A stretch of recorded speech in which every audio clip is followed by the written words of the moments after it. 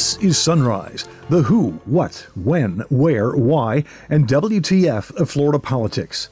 I'm Rick Flagg reporting from Tallahassee, where we have set another grim record, the most number of COVID-19 deaths reported in a single day. When asked about the 173 fatalities, the governor responded by challenging the phrasing of the question. Well, let me just correct you. So when the state reports that, that's not saying that those deaths occurred last night.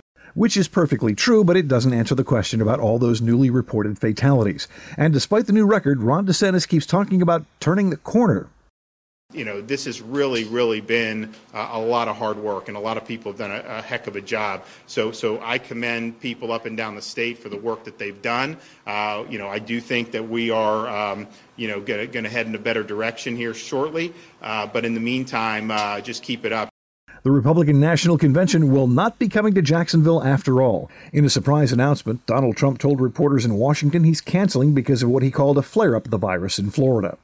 The COVID crisis is doing a number on the governor's numbers. A new poll from Quinnipiac University says his approval rating is down more than 10 points, and 52% of Floridians say he's not doing a good job. Those numbers flipped in just 2 months. And this will not help. As the coronavirus rages across Florida, Governor Ron DeSantis is parroting Donald Trump's calls for students and teachers to return to school without proper funding or safety measures. That's part of a new ad attacking DeSantis for his response to COVID-19. Today on Sunrise, a deep dive into tegus and green iguanas. The State Wildlife Commission is targeting the invasive lizards, much to the dismay of reptile breeders. Individuals that have these tegus, that have these iguanas, that have these Burmese pythons, how many of them are going to give up their animals to amnesty or to be euthanized? They're not. They're going to let them go. We're going to make the problem worse. We'll also check out your calendar political events and check in with a Florida man who thought he found gold at the bottom of a urine specimen. And now the top stories on Sunrise for Friday, July 24th. Donald Trump says the Republican National Convention will not be coming to Jacksonville after all. The president moved his nomination speech and other events to Jacksonville after North Carolina's governor insisted on masking and other strict social distancing guidelines for the convention site in Charlotte. But on the same day the state reported a record number of fatalities, Trump told reporters at his daily briefing in Washington that the Jacksonville events have been canceled. Florida set a new record Thursday when the state health department reported 173 fatalities, the most in a single day since the start of the pandemic. Governor Ron DeSantis was asked about that during a press conference in Melbourne. He responded by saying the reporter had phrased the question wrong. Well, let me just correct you. So when the state reports that, that's not saying that those deaths occurred last night. They will report them if you look by the date of death. So sometimes those can go back months. Now, I think they've gotten better. But those have been, you look by the dates, those have probably been over a several week period. We would love to have zero deaths. I mean, that's, if we could do that, we would want to want as few as we can. That's one of the reasons why we do so much in the long-term care facilities, because we know that if there's an outbreak there, mortality and morbidity is incredibly high. The governor didn't mention it, but Florida's COVID-19 death toll has now reached 5,632. The health department also reported more than 10,000 newly confirmed cases of coronavirus Thursday. That runs the total to almost 390,000. That's almost 2% of the state's population. And medical experts say the actual number of cases is much larger because there are so many people who never develop symptoms or get tested. The governor has insisted all along that you shouldn't judge the state's efforts based on the number of new cases because some of the test results are 2, maybe even 3 weeks old and are just now being reported. He believes hospital admissions are a more accurate measure, and coincidentally, those numbers are nowhere near as gloomy as the number of new cases. When you see flattening of hospital census, that is a better trend. When this thing was running up, you were seeing the censuses escalate very quickly. So that's how these things go. But I would much rather be in a plateau than be in an escalation. And so I think the key is continue doing, the things. A lot of the people, they're just doing a good job throughout Florida. The elderly are taking special care, which I think is the most important thing because they're the most at risk. You have people that are physical distancing, wearing facial covers, hygiene, all the things that the guidelines that have been out for a while, have recommended. So I think that's important, and I think that you will continue to see progress on it. Now, that said, you can have infections drop. You can have new hospital admissions drop, but you still have folks that are currently hospitalized. I mean, that's just the reality. And I think the outcomes are much better today than they were as a percentage in March and April, particularly compared to other parts of the country. But it's not something that's going to be 100%, unfortunately. Despite the surge in cases and the record number of deaths, the governor says there's no need to impose a mandatory mask order or any other new restrictions. So in terms of the business restrictions, we're not going to restrict the business. I think if you look at the spread, it's not really deriving from business as much as it's deriving from home outbreaks and then family and friends. And that's just the reality that we're seeing, I think, up and down the state. So I don't think that would be warranted. And I also think, all of our things, whether it's the senior citizens, sheltering, whether it's facial covering if you can't social distance, whether it's physical distance, whether it's hygiene, those are advisory. Those are not punitive. And, we're going to continue to advise, but we're not going to impose, any type of criminal penalties. It's just not, I don't think that would be effective. But I also do think that if you look, we clearly stabilized with the cases. The percent positive has been better the last week than it was the previous week. We were at a point where we were 15, 16%.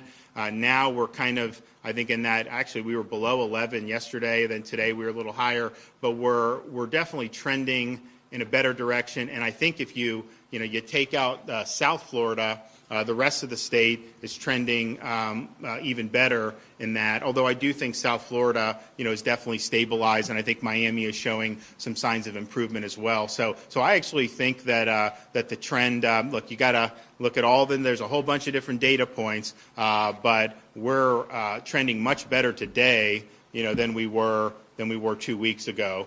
But a new survey shows most Floridians are not buying what the governor is selling. The Quinnipiac poll says DeSantis now has the lowest approval rating since he took office. His job approval rating has dropped to 41%. That was 53% back in April. His negatives are up from 33% in April to 52% now.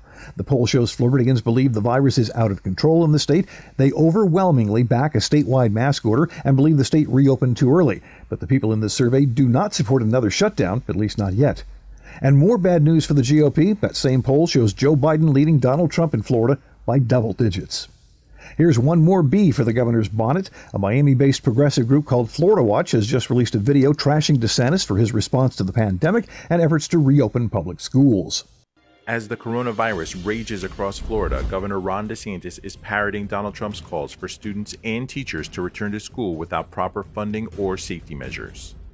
Floridians were stunned and confused when the DeSantis administration ordered our schools to reopen for in-person classes, despite Florida being a worldwide hotspot for COVID-19.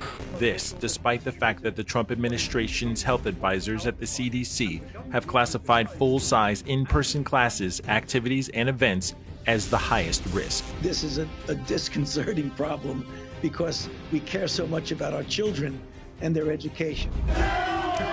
DeSantis seems unwilling to acknowledge that reality and how wrong he was about the state's battle against the virus.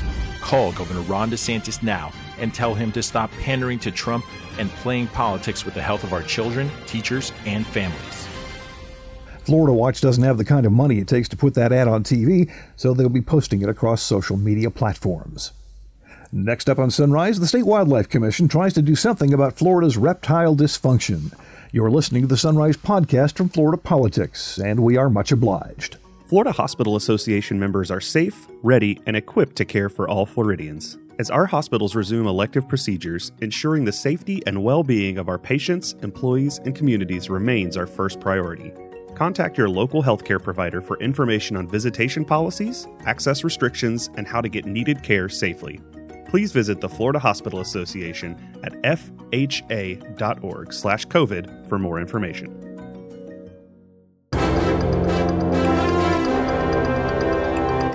Welcome back to Sunrise.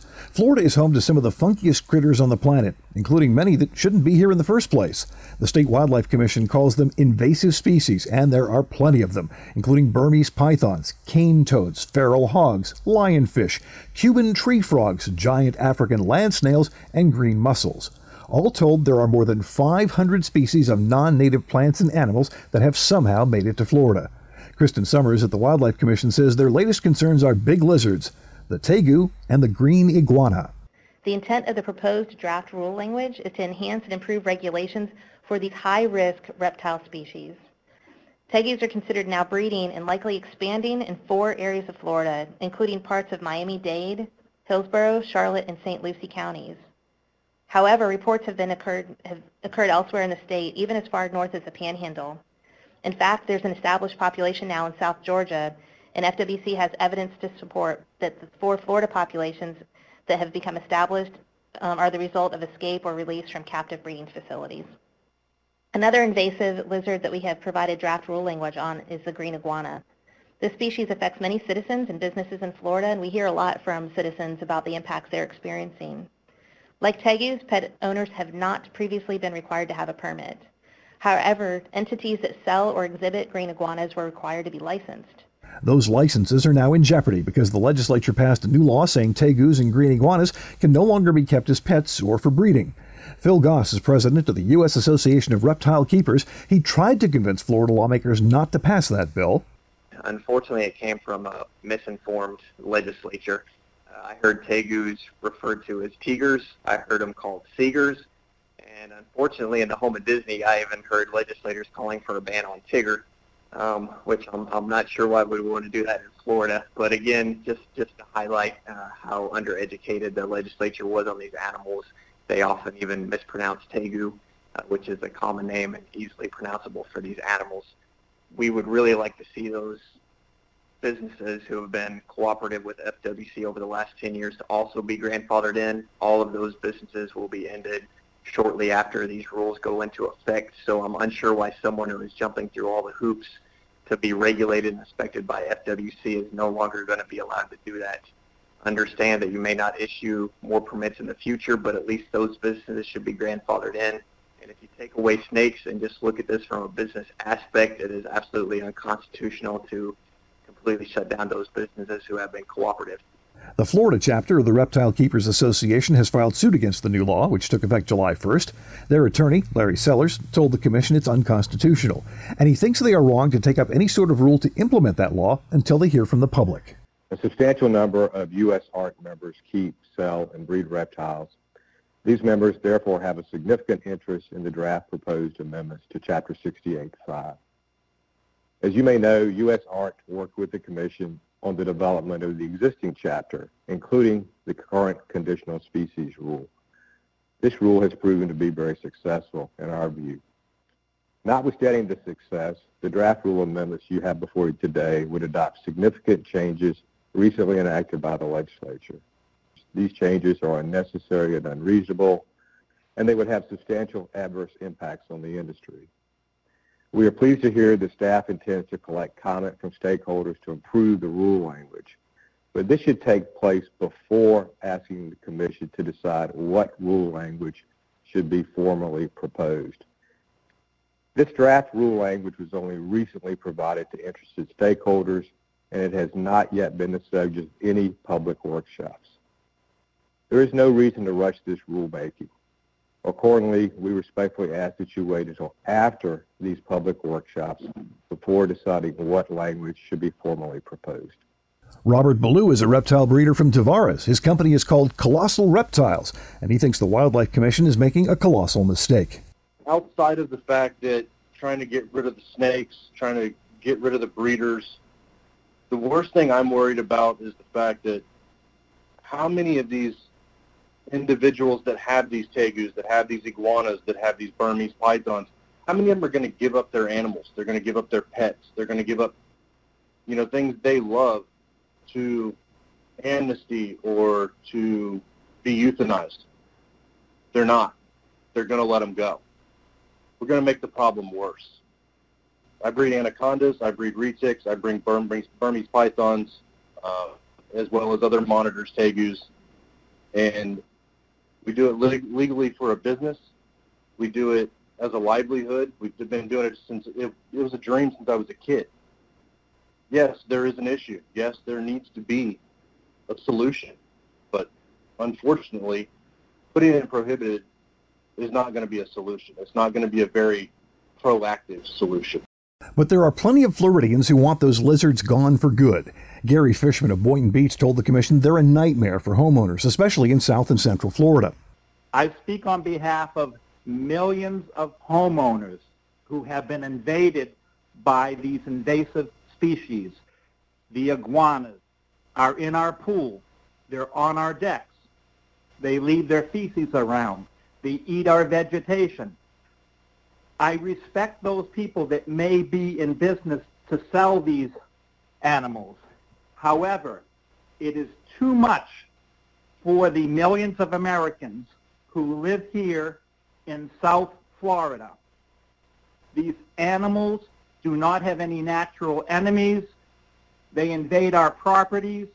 My wife many times is afraid to go outside in our backyard. There can be 3, 4, 5, 10 iguanas at a time on our railing. I respect those people that may make their livelihood doing this. However, I do feel strongly that these animals do not belong in this area. They're evasive, and there are millions of them. Wildlife Commissioner Gary Lester admits they're moving with unusual haste to ban these lizards, but he says you need to remember where we are.